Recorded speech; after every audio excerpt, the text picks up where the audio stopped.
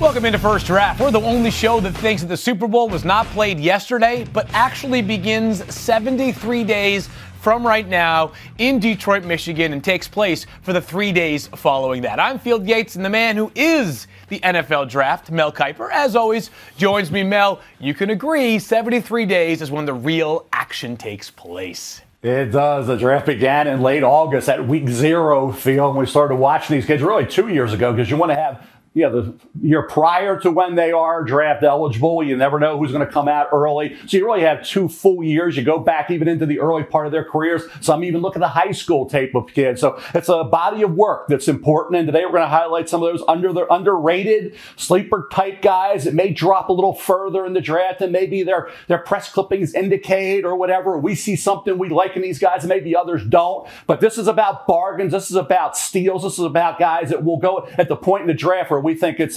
really a nice pick for that particular team. Yeah, not too much talk about guys that go in the first round today. Not too many players that maybe were named All-Americans this past season or Heisman Trophy candidates, things of that nature. A reminder, by the way, for those of you that enjoy First Draft, thanks for watching us here on TV every Monday afternoon at 2 p.m. Eastern Time on ESPN2. You can also check us out wherever you get your podcasts and, of course, live on YouTube on Mondays, 11 a.m. Eastern Time, plus Thursdays, a YouTube version as well, available for those that are interested in watching it in full video form.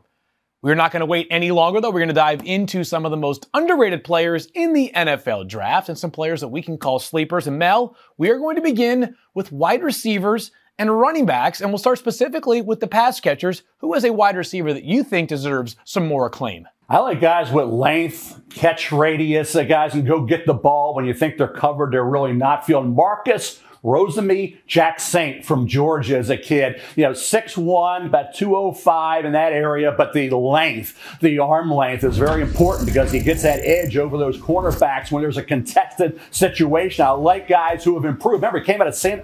Thomas Aquinas High School in Florida, right? He had that bad ankle injury against Florida back in 2020. 2022, he averages 11.6 a catch. He upgrades that and improves that to 15.7 with 16 yards a catch this past year with 4 touchdowns. The big playability, the catches he made in traffic. Go back to games against South Carolina, Kentucky, and Tennessee. He was outstanding. He's got to say length, hands, catch radius, the tough catches in traffic across the middle field is what really caught my eye. Consistency as well. I think this guy's going to keep getting better and better. We saw that improvement. I liked what I saw going from 2020, 22, 2023, and going up in terms of the average per catch, being a guy who would go into that traffic and make those catches that other guys kind of shy away from. Marcus Rosemy-Jacksaint did not, and I think the best football is yet to come. And I think when you're 6'1", you're 205, and you have those long arms and that wingspan, that length, I think that's going to be critical against cornerbacks in the National Football League. So I think Marcus Rosemy-Jacksaint goes at a point in the draft field that I think he's going to be really interesting. If it's early day 3, late day 2 in that area, I like this kid a lot. Yeah, and Mel, I don't think this was in the case of Rosemy-Jacksaint, of a guy not putting it all together in college, because the truth about playing at Georgia is twofold. One, you got to be patient, right? Just a couple of years ago, George Pickens, a second-round wide receiver, and even during the past couple of years, obviously Brock Bowers, the best tight end in the country, one of the best players amongst all pass catchers in the country. Ladd McConkey, obviously a big factor in that offense as well. And don't forget, the top 2 Georgia running backs this season, Mel, combined for 27 rushing scores. So there wasn't going to be nearly as much passing game production in this offense because so often Georgia was just running the football and beating you with defense, probably contributed to that lower total catch number for Rosemy-Jacksaint compared to what you might expect. You began your explanation, Mel, by saying that you like guys with length. So maybe I should rethink my pick here for a wide receiver. And by the way, we could probably name 15 wide receivers that deserve some more attention. But Malik Washington, who finished his college career at Virginia after 4 seasons down in Northwestern, is the opposite in terms of physical traits as Rosemy-Jacksaint. He's 5'9", maybe. The guy's maybe 195, 200 pounds on a good day. And 5'9", by the way, Mel, might be a generous description of it. But what I will say is that when you're looking at the archetype of slot receivers, there are 2 things that I think often teams will say are deterrents in terms of overall value for those players. One is touchdown production, right? They're not as likely to be big red zone factors. 2 is how many outside of their frame catches are these players consistently making? And while the production for 4 seasons at Northwestern, specifically in the touchdown category, was pretty modest, Malik Washington crushed it this past year with 9 receiving touchdowns at Virginia, consistently making catches outside of his frame, the kind of guy that was terrific after the catch as well, made an immediate impact for a Virginia offense. And Mel, this was not a very good team this past season down there in Charlottesville, but Malik Washington, the kind of player who a change of scenery to a non-powerhouse program might have catapulted his draft value by a couple of rounds. I think it's a great choice on your part. I went with Rosemy-Jacksaint because, as you say, the length. You get a guy who is that slot guy that's so critical. You think about Tom Brady over the years, a slot guy so important to Tom Brady and leading him to so many victories and Super Bowl wins. And guys like this have done it at 2 schools as well. Doesn't matter where they were super highly regarded, highly respected by the coaching staff. And that darter, that guy that gets the ball, and boy, he is explosive. He gets the ball and he's gone. And I think you can also talk about the ability to make difficult catches look routine. He was able to do that as well. The productivity was off the chart. So that to me, and the consistency week to week with 2 different programs was very impressive. So if you can get this kid on day 3 of the draft, I think it's a plug and play guy. You're going to get production out of this kid. He's going to be a guy, and that slot's going to be a guy who's going to be your quarterback's best friend. I think he could be one of the steals of the draft field. I'm with you on him. Yeah, I don't think he's quite as explosive as Pop Douglas, drafted last year in the 6th round from the Patriots, but a little bit of the shades there, just in terms of a smaller guy that I think can play bigger than his frame would suggest, and the production was off the charts. Let's go to running back, Mel, and I'm going to give you a 3-pack here because you got 3 guys that you think are sleepers, and we know this is not a top-heavy running back draft class, so this might be the point where teams are best suited in investing in these running backs on day 3. Yeah, I feel about first-round running backs, Field. I'm getting my guy down the line with Isaiah Pacheco, who's back-to-back Super Bowl wins for the Kansas City Chiefs. Isaiah Pacheco, a 7th-round draft choice out of Rutgers. And these are the kind of guys, running backs automatically, because most teams have basically you talk about 2 and 3 running backs that can get it done. There's more than just one guy on each team. So it's not a pressing need for a lot of teams. So running backs slide down. They slip through the cracks. They get into that 4th through 7th round area. Some, like Keaton Mitchell at East Carolina, who was super fast and productive, go undrafted. The Baltimore Ravens unfortunately got hurt. That was a key loss for them for late in the season, but he's a guy who was special, and he didn't get drafted. So I think when you look at guys, and I'm going back to the SEC field, I'm going to a kid who played at Tennessee, and you talked about guys at that particular program for Josh Heupel. You say, oh, they throw it all over the yard. How about running the football with Jalen Wright? Yeah. And then Small as well. But Jalen Wright's kind of my guy, Field. I like what I saw from him this past year. Like what I saw from him 2 years ago. But this year, he went from 6 yards a carry up to 7.4 a carry. He went from 2 catches to 22 receptions, runs through traffic. He's strong. He's patient. He's slippery. He's got balance. And he's a track guy in high school. He's a sprinter, so he can hit that long gainer. He had a 42-yard run, a 52-yard run, 82 and 75-yard runs this past year. Against Alabama, they contained him, but he had 7 catches, Field, in that game. You talk about production in back-to-back years. He hit some big plays for Tennessee in the run game, and he caught the ball better. He was more of a factor in the passing game. So I like everything about him. In the NFL, you got to be able to run through contact, you basically make the first defender miss, and if you get into a situation, the balance, the ability to keep the chains moving with that extra yard or 2 that he showed he could provide. I'm a big fan of Jalen Wright from Tennessee. I think if you can get him in that 5th round area, Field, you got yourself one heck of a running back. Yeah, he can absolutely fly, as you mentioned at the end, of all those traits that Jalen Wright brings to the table. Worth noting, by the way, Mel, he actually was 2nd in FBS last year in terms of his yards per carry amongst players with 100 carries or more. The only guy with more yards per carry, Jaden Daniels from LSU. So just a testament to the explosiveness of Jaden Daniels. But this is a sleeper show, and Jaden Daniels is not that. Give me another running back that caught your eye during this process. I like kids who are doing it too. You mentioned Malik Washington, Field, did it at 2 different programs, right? Northwestern and Virginia. Yeah. How about Blake Watson? He did it at Old Dominion, where he was special, getting a lot of carries. Remember, this is a guy who was a former a wide receiver at the prep level early on at Old Dominion. He goes to Memphis. He's outstanding. It's certainly at Old Dominion. He had 2,100 yards plus 60 receptions, 24 starts there, had 106 receptions in high school. This kid was a great kickoff returner as well early in his career. Then he catches the heck out of the football at Memphis. He's the kind of guy you can move around. You can get him on jet sweeps. You can put him in a slot, like we talked about with Malik Washington, where his future lies. In that running back spot over the last couple of years, he put up the big numbers.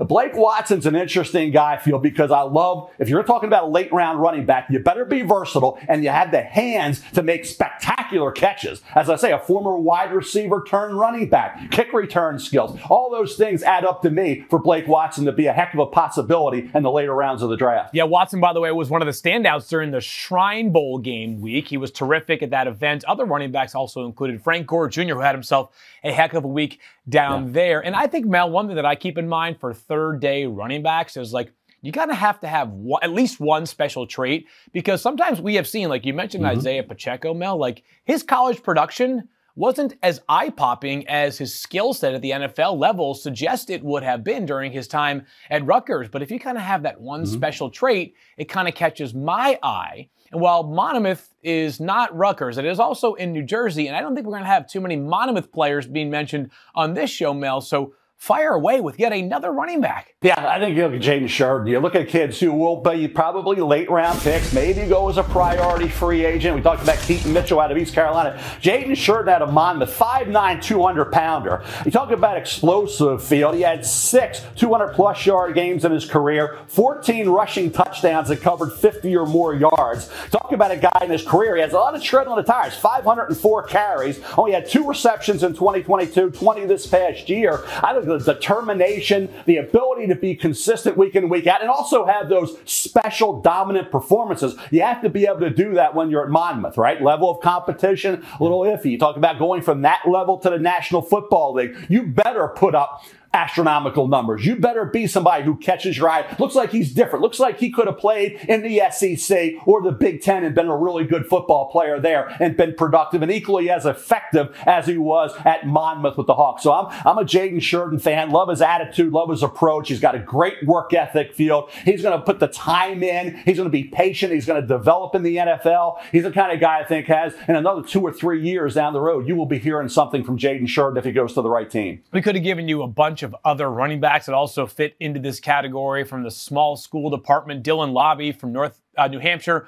one of the names that comes to mind. He had one of the single most impressive games that I watched this entire season, Mel. He had 12 catches for only 295 yards and a touchdown against Central Michigan, which was the Super Bowl for New Hampshire this past year in terms of competition. So a lot of guys that fit into this hidden gem category amongst the running backs. I think this is stating the obvious, but it's worth noting that when you've got a bunch of backs that kind of cluster together on day 3, Indianapolis, the combine in just 2.5 weeks from right now will be absolutely essential in terms of how these guys are going to eventually stack on boards when we get to the NFL draft just 2.5 months away. All right, so we've given you some running backs. We've given you a couple of wide receivers. But as we know, as we saw last night during the Super Bowl, if you can't protect your star quarterback, it doesn't matter how good your wide receivers are on the perimeter. Just ask the 49ers, because when it was time to protect Brock Purdy at the absolute apex of moments, they were not able to do a satisfactory enough job.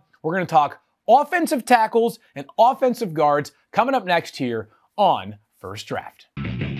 All right, back here on First Draft, Field Yates and Mel Kiper Jr. diving into the sleepers that you need to know for the 2024 NFL Draft. And Mel, I'll start here, and you can take it away with your thoughts on my first pick, and then offer up your own as well. But I was thinking about the offensive tackle class, and I think what's clear is that it's going to be a very deep one at the very top, right? We could have as many as 7 or 8 guys taken in the first round, but there's some starter value available a couple of rounds down the board. And if I'm looking for a player who maybe isn't this peak premium athlete, it's got to be a guy who's experienced, who's got length, and who's got some versatility. How about Javon Foster from Missouri, who started his career with the Tigers as a right tackle, flipped over to the left side, and all he's done since then, Mel, 36 consecutive starts at left tackle for Missouri down in Mobile, Alabama, and these measurements aren't likely to change. He had some of the longest arms amongst all the offensive tackles. He was steady Eddie during the one-on-one drills. That length shows up consistently on tape as well.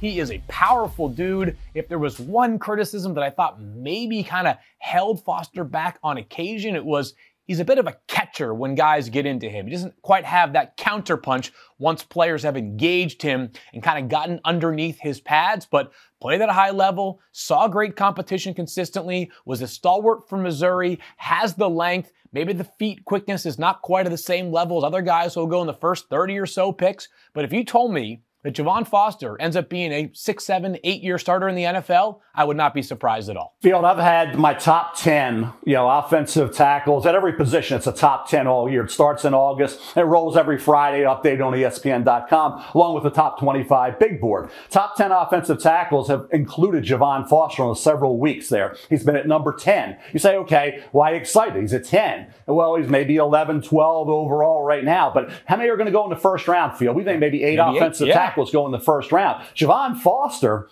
could end up being a second, third round type of draft choice, come late April. So this is a kid, has that ability. As you said, if an offensive line coach gets with a kid with that kind of talent and played, as you said, against elite competition, had some real battles in practice as well. There's a kid named Darius Robinson on that Missouri Tiger football team that you could move around as well and presents great versatility. Could be a first round pick. But Foster to me is a guy, because of the offensive tackle that are going to go high, going to get pushed up into that first round, early second round. Foster's not going to have to wait much longer than that to come off the board. All right, give me one of yours then, because we have multiple offensive linemen. If you're looking to do what the Chiefs have done with Patrick Mahomes, protect him consistently, who's a name that comes to mind for you? You know what I like, Field, in this day and age of college football? Loyalty. Yeah. Staying with the program, right?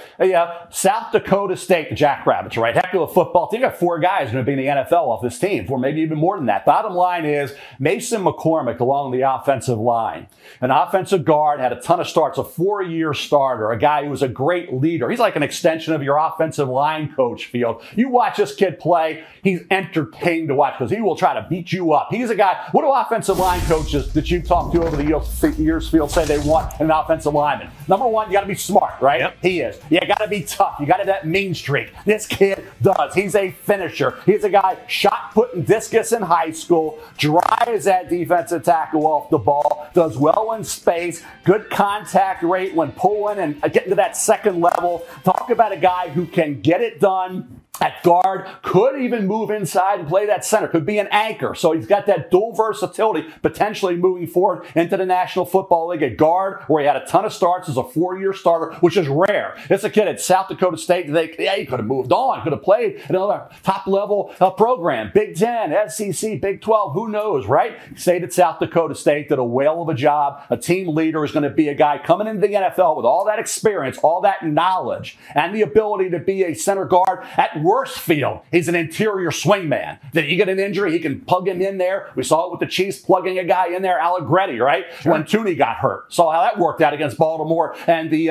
San Francisco 49ers. So when you get a kid who has that versatility inside along the interior, like Mason McCormick has shown with all that experience, I'll take this kid on day 3. Last thing I'll say here as well on Mason McCormick, Mel, is that when you go to the Shrine Bowl, one of the values of these all-star games for guys like Mason McCormick to play at a lower level is proving that your strength is not the strength that only shows up against lesser competition, right? He goes to the Shrine Bowl, and I get it. The Shrine Bowl has fewer, top 100 picks than we see down there at the Senior Bowl, but he was pushing guys around left and right. The power that Mason McCormick has travels to the NFL level, and the easiest way to get overwhelmed when you're coming from those lower levels at the NFL level is just getting pushed around. That's not going to be the case for Mason McCormick.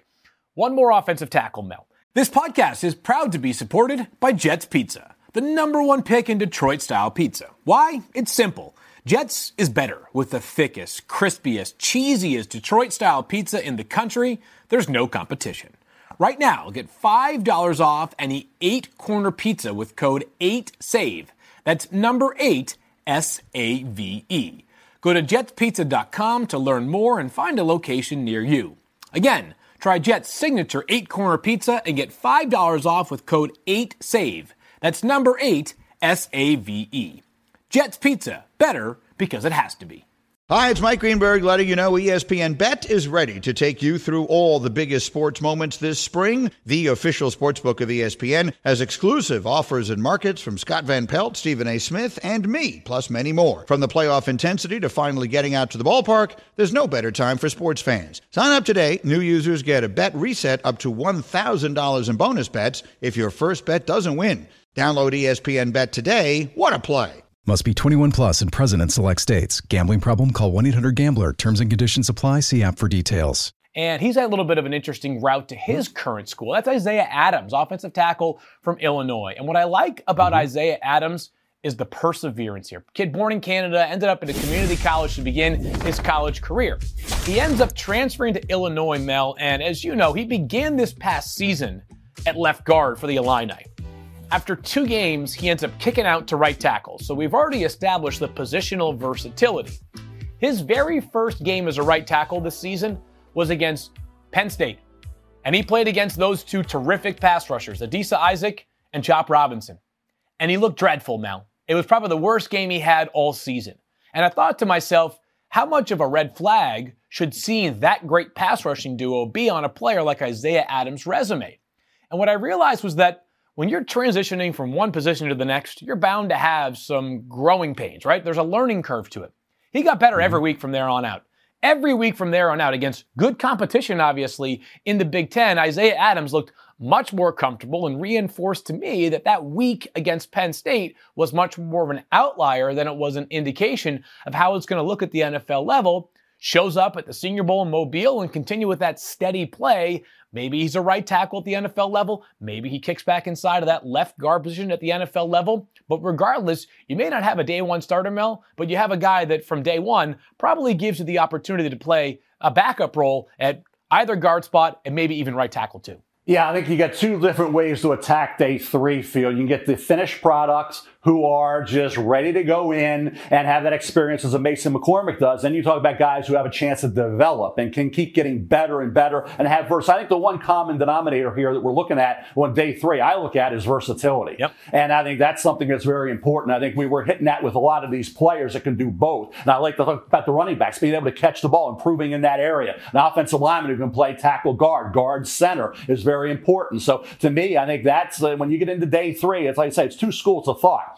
You don't necessarily want the underachiever all the time or the overachiever, but there's 2 thoughts. You take the overachiever, you got a guy who's ready. He's going to give you everything he has, right? He's coached up. He's maximized in college. He's not going to get any better. Well, sometimes that's good enough. Then you get the underachiever, but sometimes they fall off and they never develop. But sometimes you can hit on a guy who is coached and all of a sudden motivated and starts developing. So I think day 3 is fascinating for that reason. You can look at one way or the other way. Either way, day 3 is fun for that reason. Yeah, a couple other guys that fit that mold that you're talking about, like, steady, reliable, you know what you're going to get, like Roger Rosengarten, the other offensive tackle from Washington. Yeah. Obviously had a tough national championship game. That Michigan front is no joke, but he reminded us throughout the year and then again down there in Mobile that while not a first-round guy, he's going to have a chance to stick around for a while in this league because of all the experience he has, all the quality reps that he showed. I get it. The biggest stage was perhaps a little bit too much of bright lights for him in that specific moment, but we're talking about guys, Mel, that could go in the 4th or 5th round. These guys might be career backups, and they still might be justifiable selections in those rounds because, as we know, as we were reminded all the time, and usually in not such a subtle manner, you need to go 7 or 8 deep along your offensive line in order to be a respectable team come the playoff time. All right, we've given you some guys that are going to protect the wide receiver, protect the quarterbacks. We've given you some guys that are going to help them, whether it's running backs or wide receivers. Coming up next, we talk defense. There has not been nearly enough defense talk in this draft. We attack the defensive line and some defensive tackles that you must know when things continue here on First Draft. All right, Mel, it's time for us to get down and dirty with some defensive linemen. As we return here on First Draft, he is Mel Kiper Jr., I'm Field Yates. And we're talking sleepers for the 2024 NFL Draft. And Mel, I don't like when I arrive too late on a player because it makes you feel like you have been missing out for way too long. I arrived too late on DeWayne Carter Jr., the defensive tackle from Duke. He's got great pedigree. His father played at Ohio State. I believe he actually was teammates with Kirk Herbstreit back in the day in the early 90s. But DeWayne Carter is the first 3-time, as a matter of fact, the only 3-time team captain in Duke history. This guy has experience lining up over the nose. He has experience lining up all the way outside of the tackles. He can play basically any spot along the defensive line. And as you know, Mel, when you're playing at Duke, while that program certainly has had a little bit of a rise over the past handful of years, Mike Elko obviously did a very good job there during his tenure as the head coach before accepting the Texas A&M job. It's not like Dwayne Carter is going to play with a bunch of other guys on that defensive front that you expect to be drafted, maybe at all, but certainly not in the first few rounds. But Dwayne Carter was not bothered by all the attention that he was given. Go back and watch the Notre Dame game. They couldn't block him. Notre Dame has got, of course, 2 offensive tackles that are going to be drafted, and maybe one in Joe Alt that could be a top 5 pick.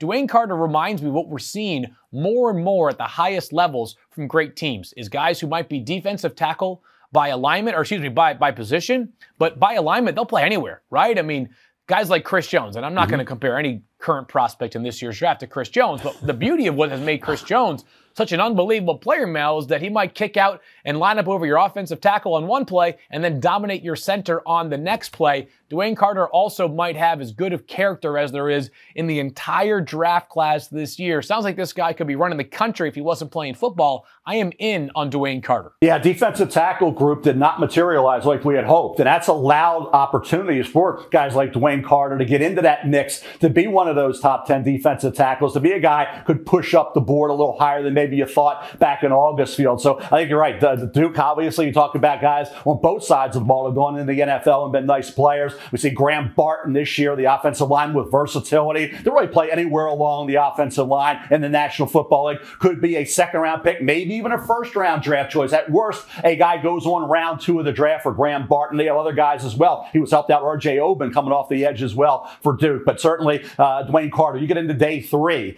this guy has a chance to make your football team and be a contributor. All right, let's talk more defensive tackles. And by the way, I might be crazy, but if I saw a team take Dwayne Carter in the 3rd round, I would applaud that move. So we shall see. Obviously, there's a long ways to go between now and April 25th. But let's dive into a Clemson defensive tackle, Mel, because there are a couple that should hear their name called in late April. Yeah, here's a kid with first-round talent, I believe, Field. Yeah. That production, you talk about 4 sacks 2 years ago, 5 sacks this year, some games a little quiet when you thought could be a little more disruptive. But when he was on and he hustles and he's got talent and he's a late developer, Field, is Rook Orhorhoro, okay, out of Clemson. Let's go to the Clemson Tigers. Say, how is he a sleeper? Well, he's an underrated guy from the standpoint of what he could be when he's coached up and he gets more experience. His family moved from Nigeria to the United States when he was 9, Field. He's in the prep ranks at Michigan playing basketball, right? Yep. He goes, here's a guy, doesn't even play football till his junior year in high school, right?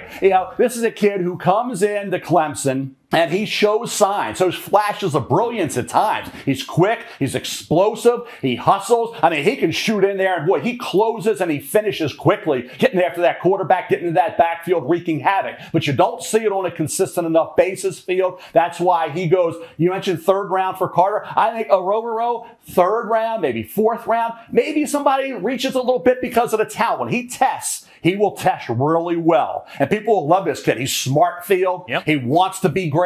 Maybe they reach a little bit and say, hey, this defensive tackle group isn't what we thought. Maybe they push him into the 2nd round. So let's see. But he's going to be a really interesting kid because I don't think you've seen yet what he can be. And defensive line coaches will say, give me that kid with the smarts and the work ethic and the passion for the game. And didn't play football till his junior year in high school. Are you kidding me? And he showed flashes of being dominant. I'll take him in rounds 3 or 4. And like I say, maybe somebody stretches a bit and takes him in the 2nd round. Yeah, one of the best names in the entire draft, by the way, Rook Orhorhoro. And you mentioned his Michigan roots after being born in Nigeria. He is actually the first player that Clemson has had in like 50 years to receive a scholarship from the state of Michigan. I just sort of thought that Clemson had more national pull. I'm sure they do, but I guess I would have tapped into that Michigan region prior to this. Turns out he is a once in every 50-year type of prospect for them.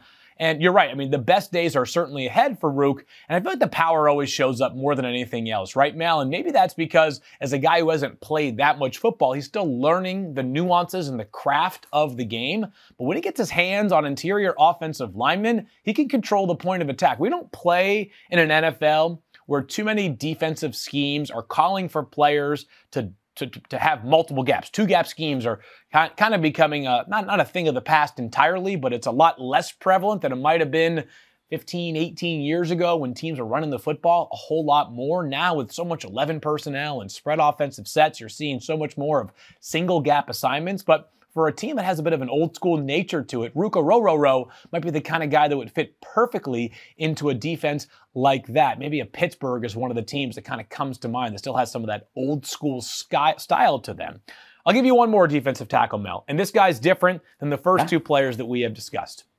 Mekhi Wingo, who began his career at the University of Missouri. He's a Missouri kid. Landing him for that Missouri Tigers program was a big deal. He goes, he plays there his freshman season, and then with the new rules that we live in the college football landscape, he's able to transfer, which he does after just 1 year. He ends up at LSU. He plays 2 seasons there, and obviously LSU's defense was terrible this past year, Mel, but he was one of the bright spots of this defense. This kid is built like a fire hydrant. He is a low center of gravity defensive tackle, but he is relentless. 7.5 sacks over the past 2 seasons for Mekhi Wingo.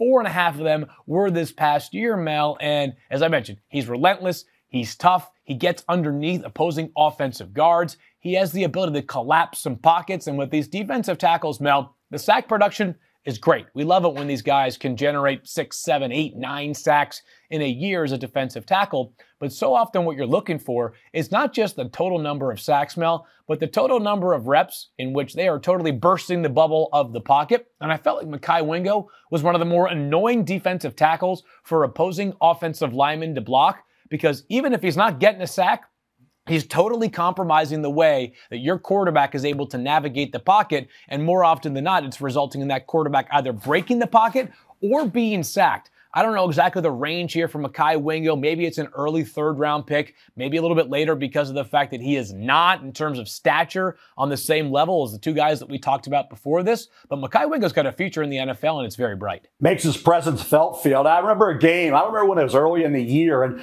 my good friend Chris Fowler, right, and Herbie, another good friend, they're doing a game, and they're talking about, Mekhi Wingo, and they have Kuiper's board, and I think I had him like 6th or 7th defensive tackle at the time, and I know Chris, Fowler, he's a Mel, I'd move him up. A little low. Might move Wingo up a little bit. Guys making some play. Guys got some talent, a little bit better than maybe you think. So Mekhi Wingo is there because he's got the presence and he had the ability to go in and wreak some havoc. And you mentioned Missouri. Look at all the players came out at Missouri program on the defensive side of the ball over the last couple of years that they put on that field. So for me, when he did at LSU, Mason Smith had shown flashes. Then the injury didn't have the production. Mekhi Wingo as well, banged up at times. Bottom line is when he's 100% and he's out there playing, he's a guy in that backfield, quick out of the blocks field is what I saw with Mekhi Wingo. Yeah, guy, I want players that live behind the line of scrimmage amongst my defensive tackles, Mel, right? That seems to be, I know you have to have the guys that can do the dirty work as well, but I do think those dirty work type of players are a little more affordable at the NFL level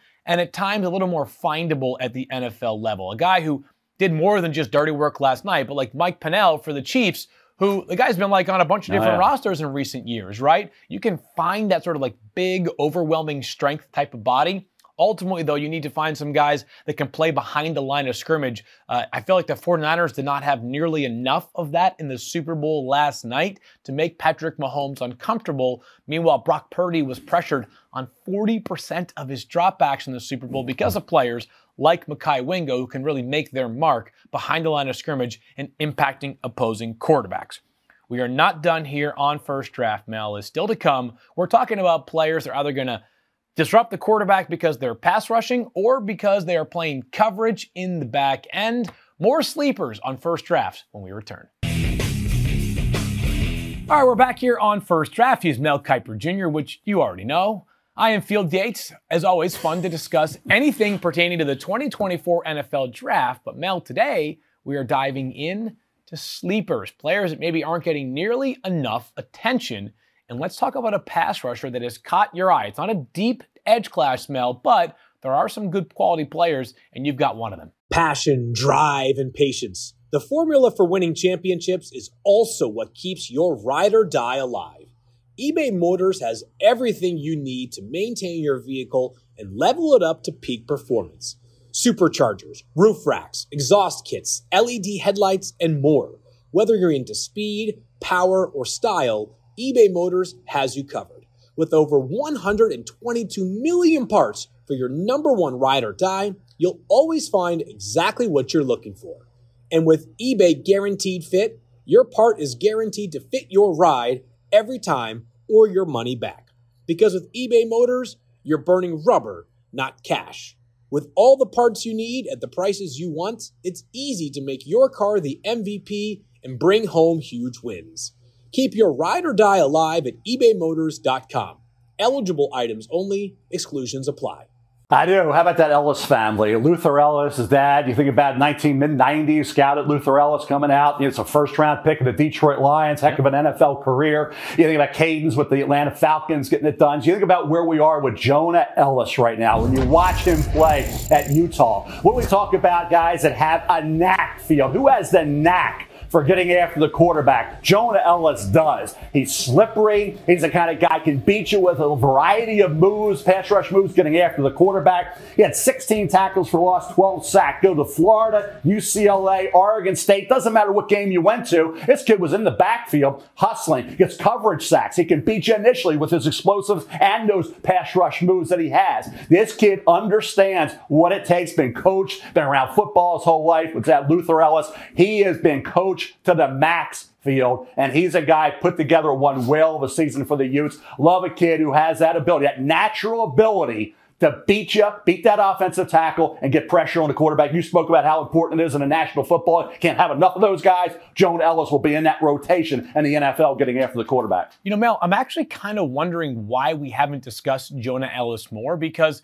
sometimes when we're talking about pass rushers that are kind of slept on, it might be the type of players that are overachievers, right? Guys who either don't have great production in college, that have great production in college, but are kind of ho-hum athletes that got by maybe, with different sort of skill sets. I feel like Jonah Ellis, though, has the long levers. I mean, you see it consistently. His hand placement and his hand usage overall as a rusher is very good. He can bend the edge opposite offensive tackles and make life difficult by getting to the quarterback quickly, and he's got a fairly nasty arsenal of moves. Like his spin move was one of the more unblockable pass rush maneuvers in the entire Pac-12 this past year. And one of the good things about scouting pass rushers from the Pac-12 is that you've got, potentially 2 first-round picks, or at least 2 guys in the first 45 or so picks, and Troy Fautanu and also Jordan Morgan from Arizona, that we think are going to be, potential day one starters in the NFL. You've seen it against higher level competition. Wouldn't surprise me if Jonah Ellis goes to Indianapolis, has a really good week at the Combine, and we could be talking about him in a different light. Is there anything that you saw from him that maybe feels you like, maybe makes you feel like there's some reservations about what his ceiling can become in the NFL? No, I think in terms of me, he's a rotation all the way field. And I love a hustler, and I love a guy who has been around the game. We talk about that at a variety of positions. We always talk about the quarterbacks, right? Yeah. They've been around. There's their dads and their brothers have been around forever, and you've been coached. This guy understands how to play the game. You already have a guy who is technically and fundamentally ready to come into the NFL and be a guy who can beat that offensive tackle with a variety of moves. And like I said, that knack that he has, you can't teach, you can't coach. You either have it or you don't, Field. Now, you can say you have all this ability. Can you develop those skills that he already has shown? So there's a way to master the position to get the most out of your ability. He has that, and he will hustle. He never quits on a play. Coverage stacks are important. Guys have to track you down. We saw guys in the NFL over the years. Hey, how many times are you going to get the initial beat of an offense? These are the best in the world, Field, you're going against, right? So when the things are breaking down, quarterbacks are moving around, who's going to run, chase, and close and find that quarterback? Jonah Ellis will do that. I say in a rotation in the NFL, you cannot have enough of these guys, and injuries occur all the time. So depth, having that 3 to 4 to 5 guys that you have in camp in July, August that are in those preseason games, they can get after the quarterback. You hope you have it. Most teams don't. Jonah Ellis will be one of those guys in that rotation. Will have a productive NFL career. Looking forward to seeing where he lands. Wouldn't totally surprise me if it happened somewhere in the second round. We shall see in just a couple of months from right now. The cornerback class, Mel, we feel like has maybe 4 or 5 first-round picks, at least potentially 4 or 5 first-round picks. And then it feels like you got kind of this gap, right? Like maybe not as many guys going in the second round, but you could have a run of third and fourth round cornerbacks. And one of the guys that I think needs to be mentioned is Shaw Smith-Wade, cornerback from Washington State, who had a great Senior Bowl week, but prior to that, had a really good season for Washington State as well. He's kind of just like this really instinctive, smooth operating corner. He's got a high football IQ, kind of remind like him and Chris Abrams-Drain from Missouri, kind of reminded me in this regard of each other, is that like they operated at a higher level in terms of understanding what the offense was trying to do on a play in and play out basis. Abrams Drain, I attribute some of that to the fact that he was a wide receiver to begin his college career, so he knows a route pattern when he sees one. But Shaw Smith-Wade was a guy who was just consistently solid for the Cougars out there in Washington State. You know, as is the case with a lot of the cornerbacks in this class and every class, Mel, you're never going to be, or you're going to be rarely going to be blown away with the interception production. You know, in the case of Shaw Smith-Wade, the only interception production from this past year that really stood out was in the Senior Bowl when he had 2 interceptions, included the game-clinching one, and was, I think, the defensive MVP for that game, Mel. But so often in the college ranks, quarterbacks just don't bother testing the good corners. So I don't think the red flag would be nearly as strong for guys at that cornerback spot that don't have a lot of interception production. Good, solid, dependable, probably a third or fourth corner at the NFL level, Mel, which may not necessarily be a starter by definition, but in terms of play time, could certainly be a 60% or higher percent of the snaps kind of guy for a defense. With the way the NFL offenses have evolved, Shaw Smith-Wade has piqued my interest. Yeah, Washington State has that ability to produce players. We were watching Brennan Jackson, Ron Stone, you get about Jaden Hicks, we talked about at the safety spot. So that's why you'd love to have a little more length. You know, that long arms, and what's that ability do? It means when you're beaten, you can catch up and you can maybe break that pass up, deflect it away when a guy with the short arms really can't. So that'll push him down just a bit. But no, I think the way he performed on the field in the conference against some pretty good receivers showed that this kid can maybe be a day 3 guy, can stick on your roster, be that guy that you can get on the field, can make plays, and obviously you're going to have to help out on special teams as well. But for Smith-Wade, I think day 3 of the draft, we're talking about most of these guys are in that 4th to 7th round area that we talked about. Some could get pushed up a little higher. You mentioned Ororo, what he could do. You talked about guys like Jonah Ellis. Some of these guys could get moved up just a bit. But in the case of Smith-Wade, I think day 3 of the draft in that 4th through 7th round. All right, we got some time on this show, which is a rarity for us, Mel, here. So we get to start just throwing names against the wall, even if they're not supported by the video. Is there anybody else that just missed the cut for you that you wanted to mention as a potential underrated or sleeper player? Yeah, we're always talking, Field, about the quarterback that could drop a little bit. And they always say, well, who rises up? The traits. Who has the impressive traits, right? Who has either the great mobility or the big-time arm strength? They can throw the ball 80 yards. But who's a guy that's just played a lot of football? Yep. Who's a guy that's got a ton of snaps, a ton of experience as a starter? Who's won a lot of games? The great record, 21-3 as a starter last 2 years, right? Who's a guy that elevates a program? Who's a guy that the coach raves about? Who's a guy that the players say, hey, I respect the heck out of this guy. He plays hurt. He's tough. He's always on everybody. He's always energetic. He brings enthusiasm everywhere he goes. That's Michael Pratt from Tulane. Yeah. He doesn't have the wow arm. He's not going to beat you with his legs all the time, but he can, right? Keep the chains moving like Joe Burrow. That was an underrated part of his game. So Michael Pratt can do that. Go back to the USC game against Caleb Williams a couple of years ago in that bowl game, that Cotton Bowl, and you can see that aspect of his game, right? Brock Purdy was Mr. Irrelevant. Brock Purdy played a lot of football at Iowa State. Brock Purdy was tremendously successful for Matt Campbell at Iowa State. He was in a Super Bowl yesterday, right? You know, Michael Pratt for Willie Fritz did a heck of a job for the Green Wave, right?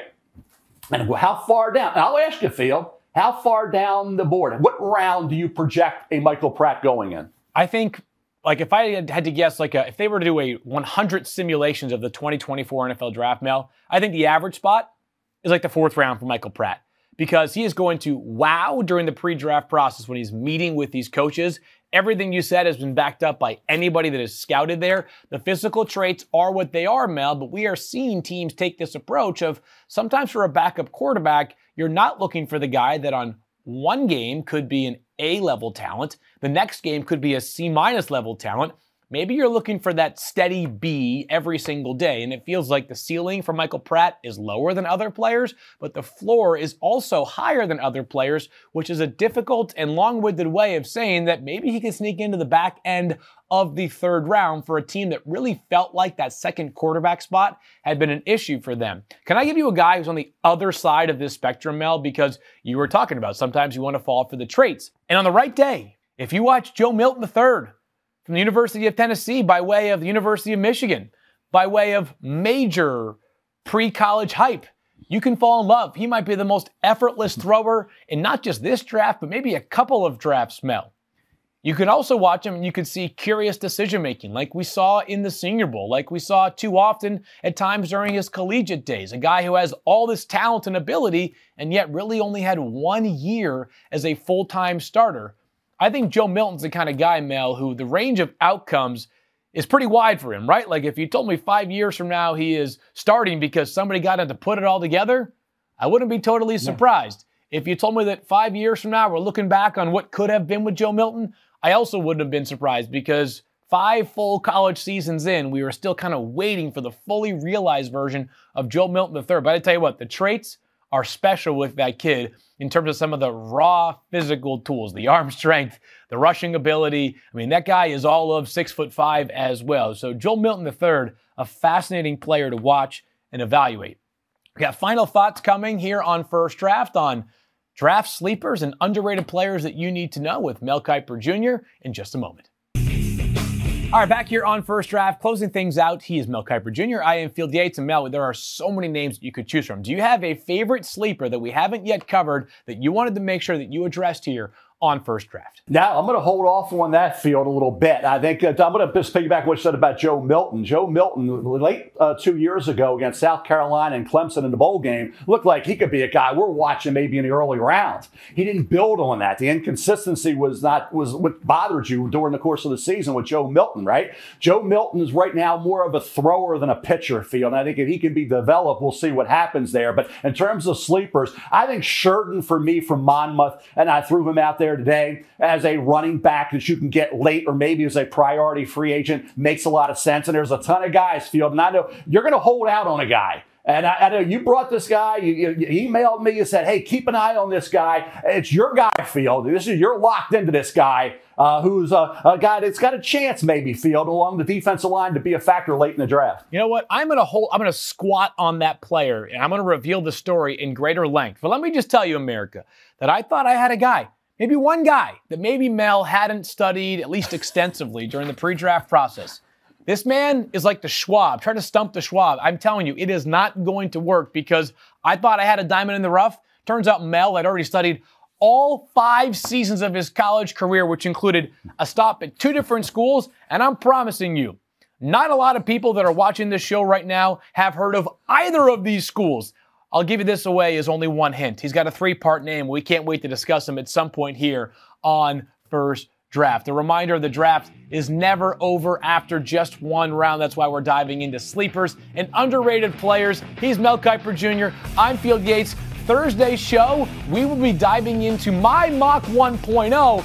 And if you find yourself compelled to watch the draft special, 5 p.m. Eastern Time on ESPN2. Mel will be grading my mock draft. I am already nervous about what is going to take place.